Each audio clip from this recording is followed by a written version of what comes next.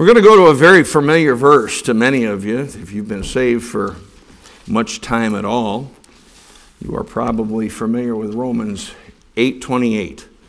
And we're going to take a look at that verse a little bit this evening and see why it's so important for us to have the right point of view when difficulty, when adversity, and when trouble comes. Yeah, you've heard me talk a lot about this subject on and off, not necessarily a whole message on it, but this will be a whole message on it.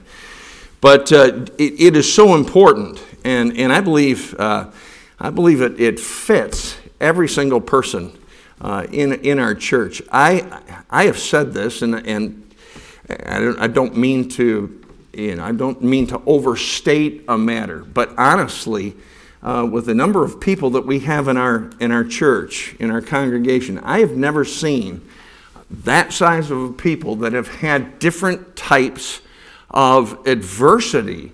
And when I say that, I mean, it varies all over the map. But in every family, I believe, in our church, there's been some pretty serious cases of adversity. It might be health, it might be family problems, it could be job situations, it could be a myriad of things. One of the things that I have learned over the years, and I'm still learning over the years, is that it is so essential and so important for all of us that when those things happen, you can see God in it.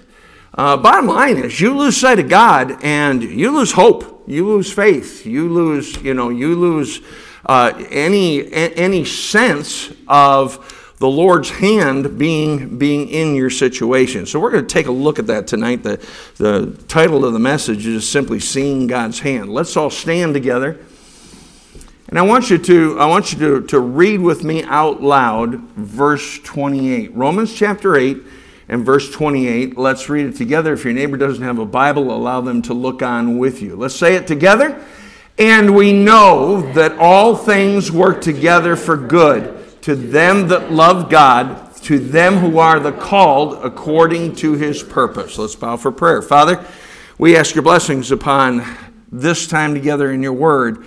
And help us to see not only the importance of seeing your hand and knowing that all things really do work together for good, but Lord, help us to see why it's so important for us to have the right attitude and the right viewpoint as we walk into adversity and we walk into trouble into our lives, and it comes knocking on our door.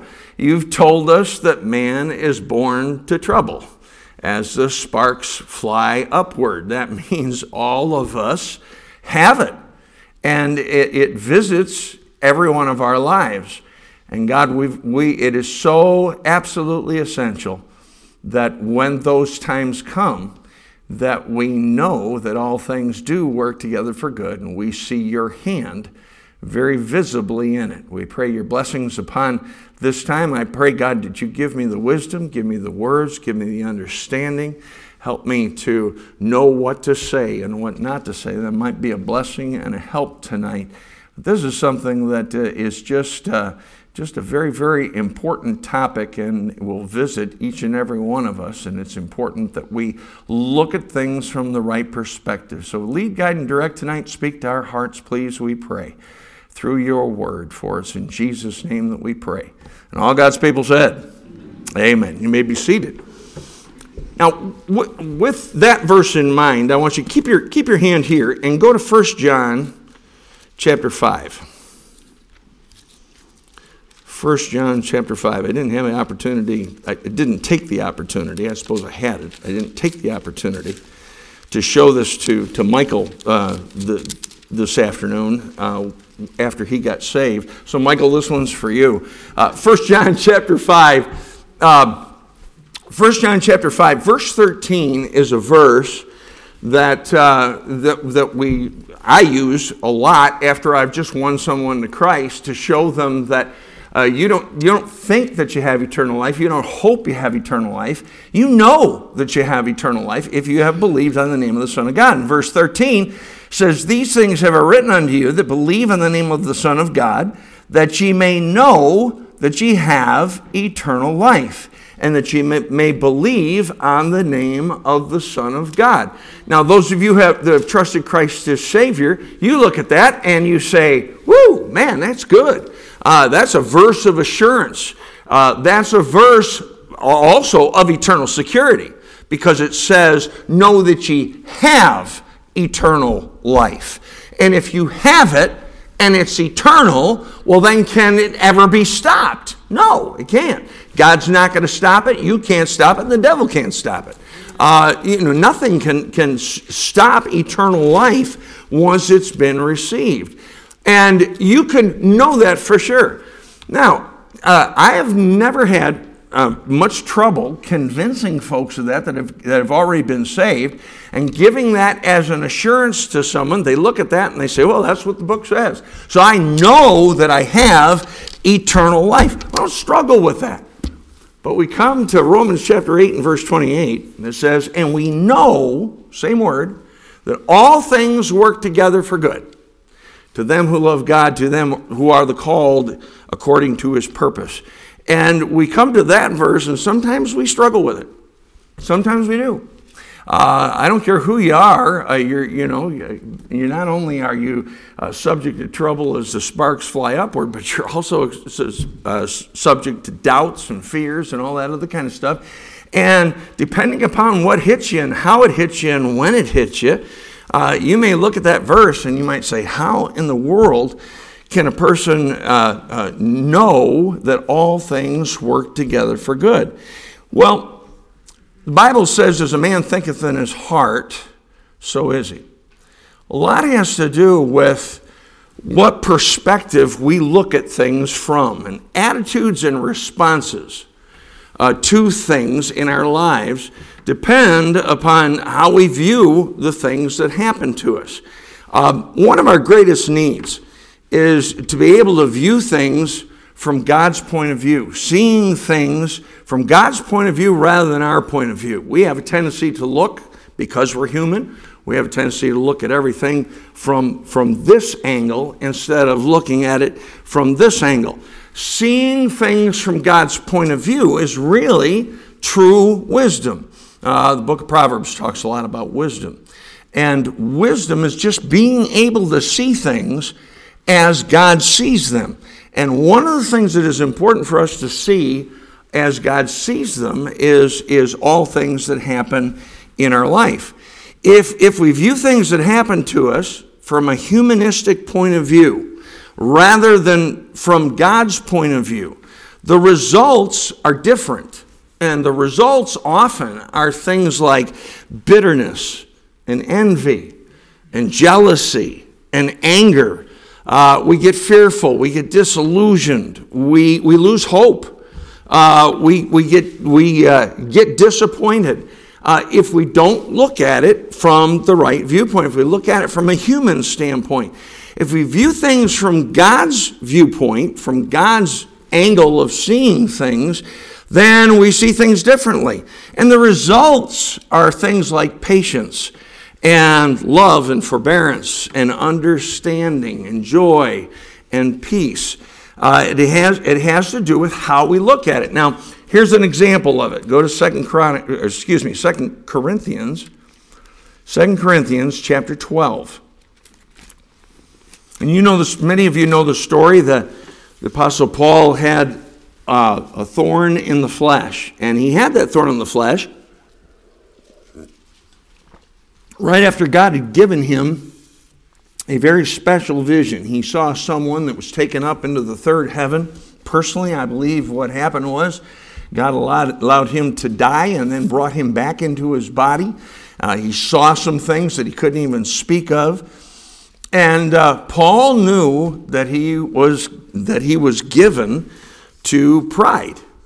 And because he knew that, he also began to understand why he got the thorn, why he asked 3 times for God to remove the thorn, whatever it was sent by a messenger of Satan. And on the third request, God said, my grace is sufficient for thee. Now look at Paul's response to that whole thing. In fact, go with me. Start in verse 7. It says, unless I should be exalted above measure through the abundance of revelations, there was given to me a thorn in the flesh, the messenger of Satan, to buffet me, lest I should be exalted above measure. Now, one thing you got to give the Apostle Paul, he understood his weaknesses. If you don't understand your own weaknesses, you're going to struggle with all things work together for good. Because much of the adversity that comes into our life is to knock off the rough edges and to knock off the things that would cause us to go in the wrong direction in our spiritual life. He saw that in himself. And he not only saw it, he admitted it.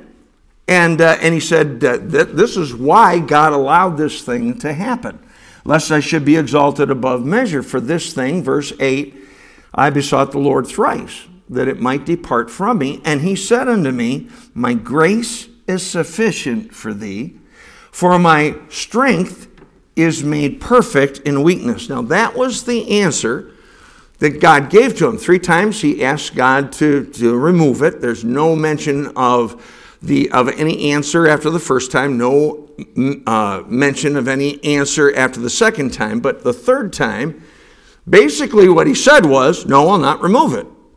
But my grace is sufficient for thee. In other words, I won't remove it, but I'll get you through it. And I'll give you the strength to do so. Now, the rest of that verse tells you what his response was to it. And his response was, most gladly, therefore, will I rather glory in my infirmities. Infirmities are weaknesses. Infirmities are problems. Infirmities are troubles, difficulties. He says, I'll glory in my infirmities, that the power of Christ may rest upon me. He says, listen, if I have to make a trade, I will take the power of Christ by gladly accepting the circumstances that God has put me in. What was he saying? He's saying, listen, I see God in this thing from beginning to end. I have a pride problem. God showed me some things he's never shown any other man up to this point. And God wanted to show them to me, but he didn't want me to get a big head about it. And that's my problem. So God allowed these infirmities, these difficulties to come across my path. And he accepts all this, and he accepts it gladly. Now, that's a totally different viewpoint than oftentimes that we have when we go into problems and adversities. And then verse 10, he says, therefore I take pleasure in infirmities, in reproaches, in necessities, in persecutions, in distresses for Christ's sake. For when I am weak, then am I strong. What he's saying there is this. He says, listen, I take pleasure in them because I know when the infirmity comes, when the difficulty comes, Christ always gives me more grace, more strength, more of his resources. And so when I'm weak, he comes in strong and does so on my behalf. And he says, that's really what I wanted anyway. See, his desires were in the right place. His whole attitude was in the right place because the thing he desired was to be stronger in Christ and for God's grace to be exhibited through him. Now, the same type of event can cause 2 different kinds of responses, and it all depends upon how we look at things. If you look at things from a human viewpoint, you're going to see it one way. And if you look at things from a divine viewpoint, you're going to see things another way. Here's a perfect illustration of this. 2 different brothers from 2 families, 2 men who had their brothers do them dirt, did them a dirty deal. The first guy was Esau. Esau's brother took advantage of him when he came in. Jacob took advantage of him when he came in off the field one day. and Esau said, listen, I'm hungry, I'm famished. He says, I'm about to die. I got to have something to eat. And he had some pottage there. And he says, well, what are you willing to give me for it? He says, give me your birthright and I'll give you the pottage. Now, is that a loving brother? No. If your brother or some other member of the family came in and said that they really wanted something to eat and you had something that they could have, you just give it to them. You don't sell it to your brother. That's not the family thing to do, but this guy did. Jacob was a conniver. And he said, well, I'll tell you what, give me your birthright. And he was the firstborn, and so he said, all right, I'll give it to you. Now, the Bible says later in the book of Hebrews, he despised his birthright. In other words, he didn't value it like God wanted him to value it. He didn't have the kind of values, he didn't have the kind of viewpoint that God wanted him to have. And because of that, he went ahead and said, okay, what good is it going to do me if I die? Trust me, he was not going to die that day, okay? But but he says, I'll tell you what, I'll give you the birthright. Then later on, when his father was getting dim in his vision, was getting ready to give out the blessing upon Esau being the firstborn, and Jacob's mother heard what was taking place, and so when Esau went out to get some venison for his father, so that after he ate the venison, his father could bless him, she went to Jacob. They went and they cooked up some other meat. They had their own beef feast, I guess is what they had. But they cooked up some meat and gave it to him. He faked, and I'm not going to go into the whole story, but he faked being Esau. And even Dad said, boy, you know what? He says, you sound like Jacob, but he felt his arms and he put the goat's hair from the animal that was slain. And Mom knew how to cook it so that it tasted like venison. And he put his hand on there and said, man, he says, but you're hairy just like Esau. You talk about hairy, he must have been hairy. I mean, feeling like goat skin, like goat's fur. And anyway, so he basically stole the birthright from his brother. And his brother found out about it, came in later and said, okay, I'm here.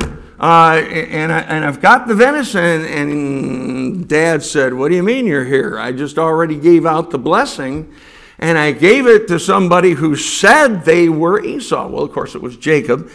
And Esau responded. The way that he responded is he got bitter. He got troubled. He became profane, the Bible says. And according to Hebrews chapter 12, he was also immoral. He had the absolute wrong response. Now, did Jacob give him a dirty deal? Yes, he did. From a human standpoint, did he have every right to be bitter? Sure. Did he have every right to say that he hated his brother and wanted to kill him? From a human standpoint, yes. But from a divine standpoint, no. And he didn't see God in that thing at all. Now, the other brother that had his brothers, not just one brother, he had all of the rest of his brothers do him a dirty deal, was Joseph. And Joseph was taken by his brothers. They were jealous of it. And they took him. They put him in a pit with the idea of selling him into slavery. And they decided they wouldn't kill him, but they would give him to a foreign power, a foreign country, and just get rid of him.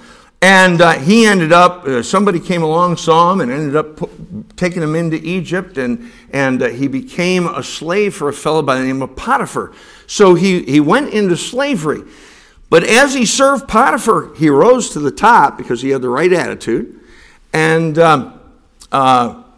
during that time, Potiphar's wife came along and falsely accused him. She wanted him to come into her in an immoral relationship, in an adulterous relationship. For her, it would have been adultery.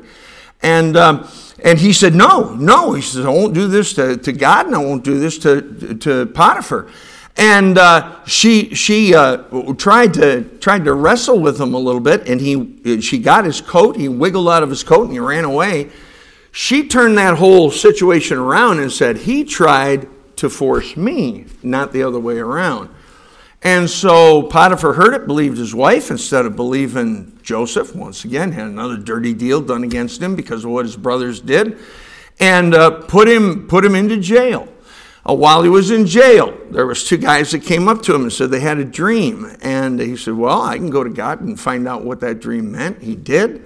One of them ended up being killed as a result of the king's actions upon him, and the other one ended up being exalted. Well, he said, when I get there with the king again, when I get restored, I'll remember you. Well, he didn't. He forgot him.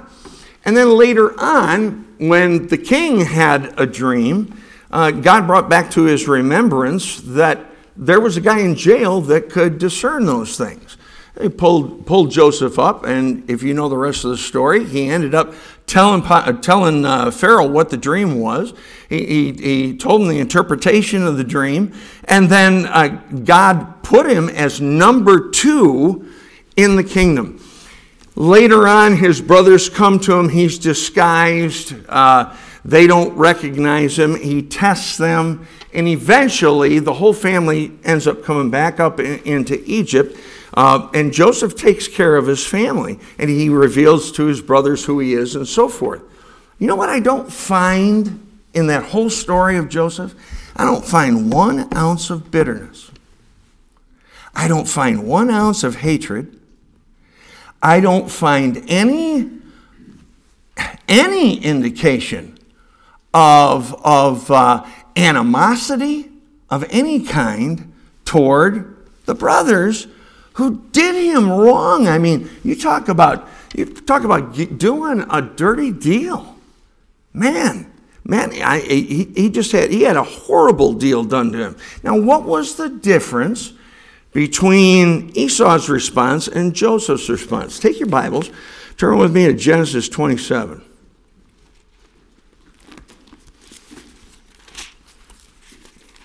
Genesis 27.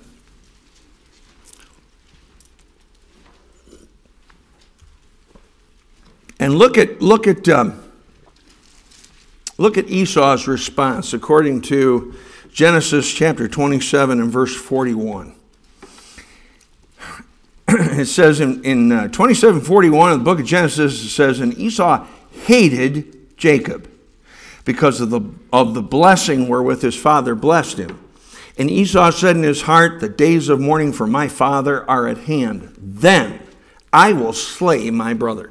He hated his brother. That was his response. You know what? You can never find anything like that coming out from Joseph. Instead, here's what you find. Go to Genesis chapter 50.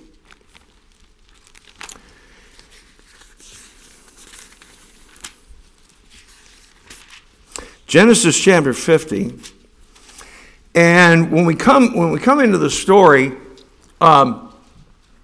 Joseph and his brothers have been restored. Joseph and his father have been brought back together. They're all living in Egypt together. He's taking care of them. And Joseph's father dies. And the brothers get worried because they say, uh-oh, now that Dad's gone, we think that Joseph's going to come after us. And he didn't want to do it while Dad was alive, but now that Dad's gone, we're in trouble. And this is Joseph's response unto him. In fact, look up in verse. Look with me in verse 15. Let's get it in context. And when Joseph's brethren saw that their father was dead, they said, Joseph will peradventure hate us, and will certainly requite us all the evil which we did unto him. And they sent a messenger unto Joseph, saying, Thy father did command before he died, saying, So shall I say unto Joseph, Forgive, I pray thee now, the trespass of thy brethren and their sin. for they did unto thee evil. And now we pray thee, forgive the trespass of the servants of the God of thy father. And Joseph wept when they spake unto him. And his brethren also went and fell down before his face.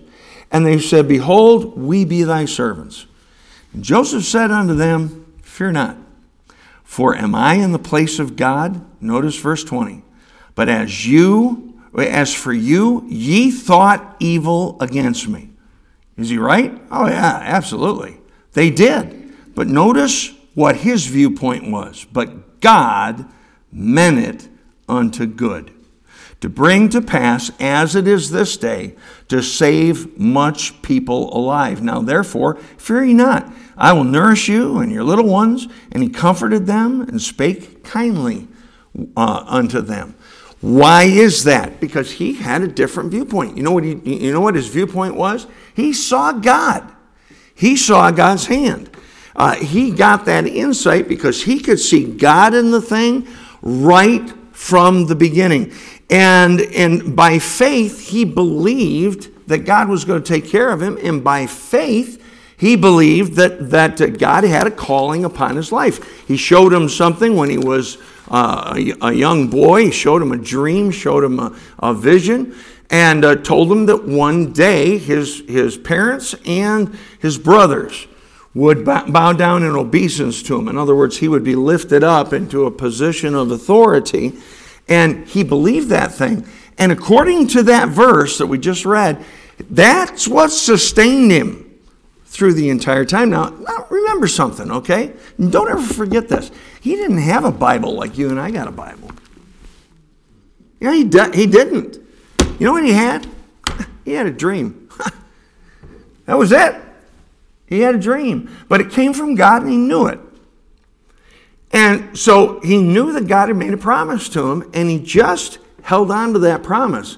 And because of that, everything that happened in his life, he saw it through God's eyes.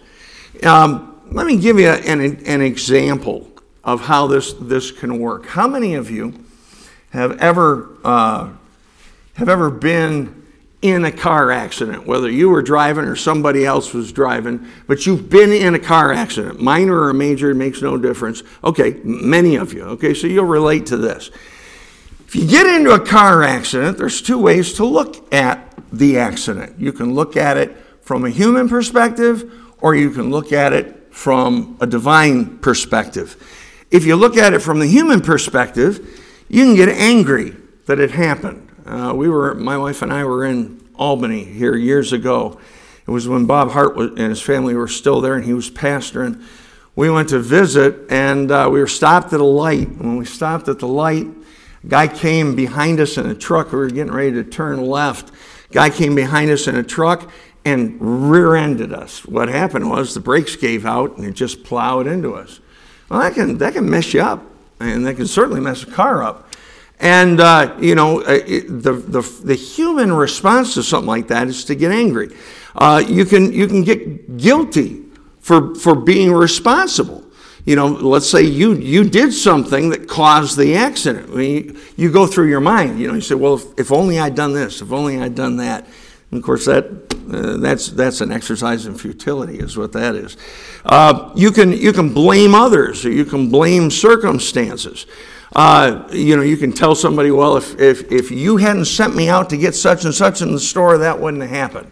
And again, that's another exercise in futility. Humanly speaking, as you look at that thing, you can have sorrow over the loss of money because I don't care how much insurance you got, it's still going to cost you something to get the car repaired, to get if there's some kind of injury, to get that taken care of. You can have grief over the injury. You can have regret because of either your carelessness or somebody else's. You can get worried over what am I going to do over the next few days. You can get anxiety over the repairs, or maybe the whole thing gets totaled and you lose the car. Then loss of transportation altogether, and just frustration sometimes over a messed up schedule. You can't have something like that happen to you and not just have your whole life just kind of be put up in the air and tossed around a little bit.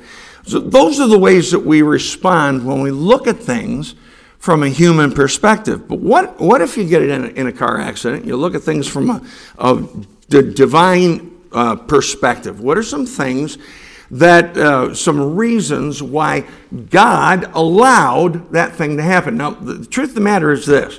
When we got rear-ended by that guy and we were stopped at the light, could God have stopped his truck? Yeah. And again, if you've been saved for very long, you've had things happen. I had a deal just this last Christmas. It was Christmas Day. And myself and my daughter and Jacqueline were in the car. We're going to visit Mrs. Shipman. And we were going down Genesee Street and had the right of way. There was no stop signs for us at all. It was after we passed, I believe it was Seward Street, and we were coming to church. We had no more lights, no more stop signs, no more anything. And a guy in a beat-up truck was over to my left, and I saw the truck just start to move. I thought, well, I'm going to keep an eye on him, but I don't think he's going to go anywhere because he's got a stop sign. I've got the right of way. He gunned it and came right out in front of us and then put on the brakes. And I shoved on the brakes, but I thought, oh, Merry Christmas to you. You're going to, it's Christmas Day. I thought, Merry Christmas to you. You're going to have an accident. There ain't no way this car's going to stop. The car stopped just short, and it was probably inches short of hitting him. I looked up at the fellow that was driving. He got mad. He got really upset. He put his foot on the accelerator and gunned it, went across. You know what I think? I think he wanted to have an accident. He wanted to claim insurance or whatever. He had a beat-up truck. Trust me, my van isn't the greatest in all the world. It's better than his truck, that's for sure. And, so those kind of things happen. But I really believe with all my heart. In fact, I looked back at the girls in the back seat and I said, I really think that God stopped their car because we should have hit that guy. And we really should have. He was trying to hit us. He was trying to let us hit him, I guess. So there are times when can God stop those things? Sure he can. But if you're looking at it from a divine perspective, you can say, hey, why did God let that happen? And I've been in accidents where God didn't stop it, and we just went ahead and plowed right into somebody. Why does he allow those things to happen? Well, it could be to show me that material things don't last. Whenever we get a new vehicle, I just expect in the next 6 months something's going to happen to it. Somebody's going to key it. Somebody's going to plow into it and take off in a parking lot or whatever. It used to frustrate me. But it frustrated me because I wasn't looking at it from the right perspective. The right perspective is, listen, buddy, those things aren't going to last. There's other things that will last for all eternity, and that's where you need to set your affection. It was to help me set my affections on things above rather than things on this earth. Another reason why God could allow something like that to happen was to make me more alert and to make me more attentive. When I was a kid, right after I got my license, I lived in Rochester, and I remember going to an amusement park. It's not even in existence anymore, but it was on Scottsville Road, and it was called Olympic Park. And I went to it was either the amusement park we went to, or I was going to the bowling alley. They were right next to each other. And when I went to pull out, I didn't negotiate properly. And I should have waited before I turned the wheel. I turned it a little too soon, and the front of my bumper just went right across this guy's car. And I left a big long line right across the car. And back then, I was a teenager. I don't think I was even saved yet. And I know I wasn't saved yet because I was 16. And I remember saying, okay, if nobody's watching, nobody's around, I just take off. And I didn't do that. And I'm glad I didn't. I left the guy a note and ended up having to pay for his repairs and so forth. But you know what happened after that? I was very, very attentive when I pulled out. And to this day, I still remember that thing. And in fact, I was just pulling out of a tight spot the other day. And I thought, ooh, don't turn too quick, because you know what happens when you turn too quick. So it can teach you something. It can cause you to be thankful for God's protection on a daily basis. God can use something like that to show me that life is a vapor. There were times, and I can't recall a specific right now, but there were times when I should have, like the one that I told you about on Christmas Day. There were times when I should have had an accident, and it could have been a really serious one, and yet God prevented it from happening. I do remember one. I was coming through, I was coming down, I think it was County Line Road. And I was thinking about something, I don't know what it was, and County Line Road crosses 20. And some of it had to do with the way that the brush was. And like I said, my mind was somewhere else. And I didn't see the stop sign. I went right through 20. And I mean, there were cars within a hair's breadth of me. And didn't realize what I had done until I was halfway in. And when I was halfway in, I realized I better get to the other side. So I did. But I can remember I pulled over after that. I just sat there. And I was absolutely stunned. And God protected me. He stopped me from having a T-bone and probably dying in the accident. But what it does, it makes you realize that God's watching over you, and makes you thankful for God's protection and thankful for God's watchfulness over you. It can show you that it's important to be a good testimony, even when it's not you that caused it. And even if it is you that caused it, to have the right response and the right reaction, so that you can give the guy a tract, or you can be a witness to the person. Another reason why he could allow it to happen is to make me humble, so that I can obtain more of God's grace and realize that my life is in His hands. It can remind us that we're to be a good steward and be proper in the way that we drive, so that we can have a car for a while. To remind me that all that in this one, this happens all the time. Just reminding us that all that we have does not belong to us, it belongs to God.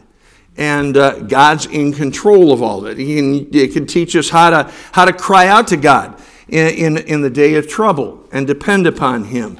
And to help me grow in grace and help me grow in faith, even though it's an adverse situation.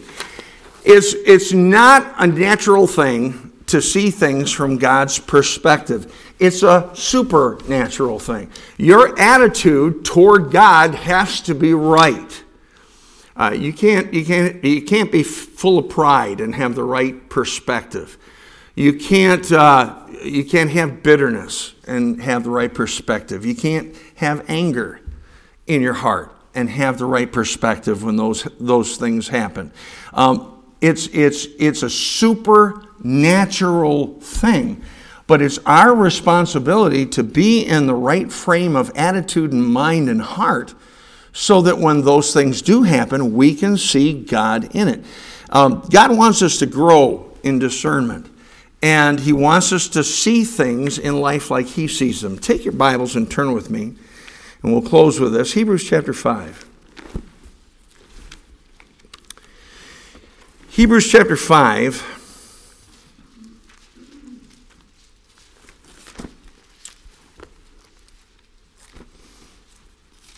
And look with me down in verses 12 through 14. Hebrews chapter 5, verses 12 through 14. Of whom we have many things to say, and hard to be uttered, seeing ye are dull of hearing. For when for the time ye ought to be teachers, ye have need that one teach you again, which be the first principles of the oracles of God, and are become such as have use of milk, and not of strong meat. For every one that useth milk is unskillful in the word of righteousness, for he is a babe. But strong meat belongeth to them that are of full age, even those who by reason of use have their senses exercised to discern both good and evil. God wants us to grow in that area of discernment, and He wants us to be able to see things in life as He sees them. How can I develop so that my viewpoint and my eyesight sees things as God sees them? There's just some things, simple things that we need to do. We need to yield our rights to Him and let Him know that, listen, everything that I have belongs to you, and you can do anything with my life and anything with the things and people in my life that you would see fit to do. We need to be obedient to Him. The Bible says that if we love Him, we'll keep His commandments. And God will manifest Himself to us. What that simply means is, as we're obedient, God shows Himself to us in ways that we wouldn't see Him otherwise. And we see God in our lives. We need to consider the opposite of our inclinations. The Bible says that God's thoughts are not our thoughts, and God's ways are not our ways. We need to just be spiritually minded. Bible says, "He that is spiritual judgeth all things." When you have an inclination to want to find God in the thing, you'll see Him. You'll be able to see Him. If you don't have that inclination, you won't. Another thing, the Bible says the fear of the Lord is the beginning of wisdom. The fear of the Lord is the beginning of knowledge. You understand God more if you fear Him. If you fear Him. And then last of all, just simply loving God. Again, it says in Romans 8:28, "And we know that all things work together for good, to them that love God, to them who are the called according to His purpose." There's two things that you gotta see. Number one, you gotta love God. And if your love for God slips, your divine eyesight and divine perspective on things will start to slip. And then secondly, understand that you're called according to His purpose. When I read that part of that verse, it reminds me of Joseph. Joseph never forgot the dream. Joseph never forgot the calling. Because of that, Joseph never got hopeless. Joseph never got bitter. Joseph never got angry. And when he confronted his brothers face to face, he said, "You meant it for evil," and I understand that, but God meant it for good. And I'm thankful that He turned the things around and got His will accomplished through my adversity. He saw that because He had a divine perspective in His eyesight. What kind of eyesight do you have? Is it divine or is it human? Let's bow our heads for prayer. Father, I pray that You would work in our hearts tonight. Maybe there's something that we have looked at and that has happened in our lives, and we have responded with anger, or we have responded with bitterness, or we have responded with envy, or any other attitude or action that is not of You.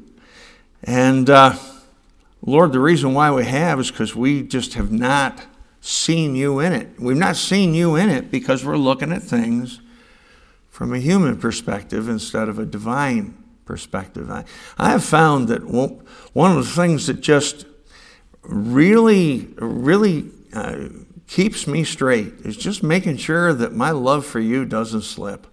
And when it does slip, so does my divine perspective on things. I have a harder time when I don't love You like I should, seeing You in all things in my life. God, I pray that You would just work in our hearts tonight. Maybe there's something, some incident that we need to just lay at the altar tonight.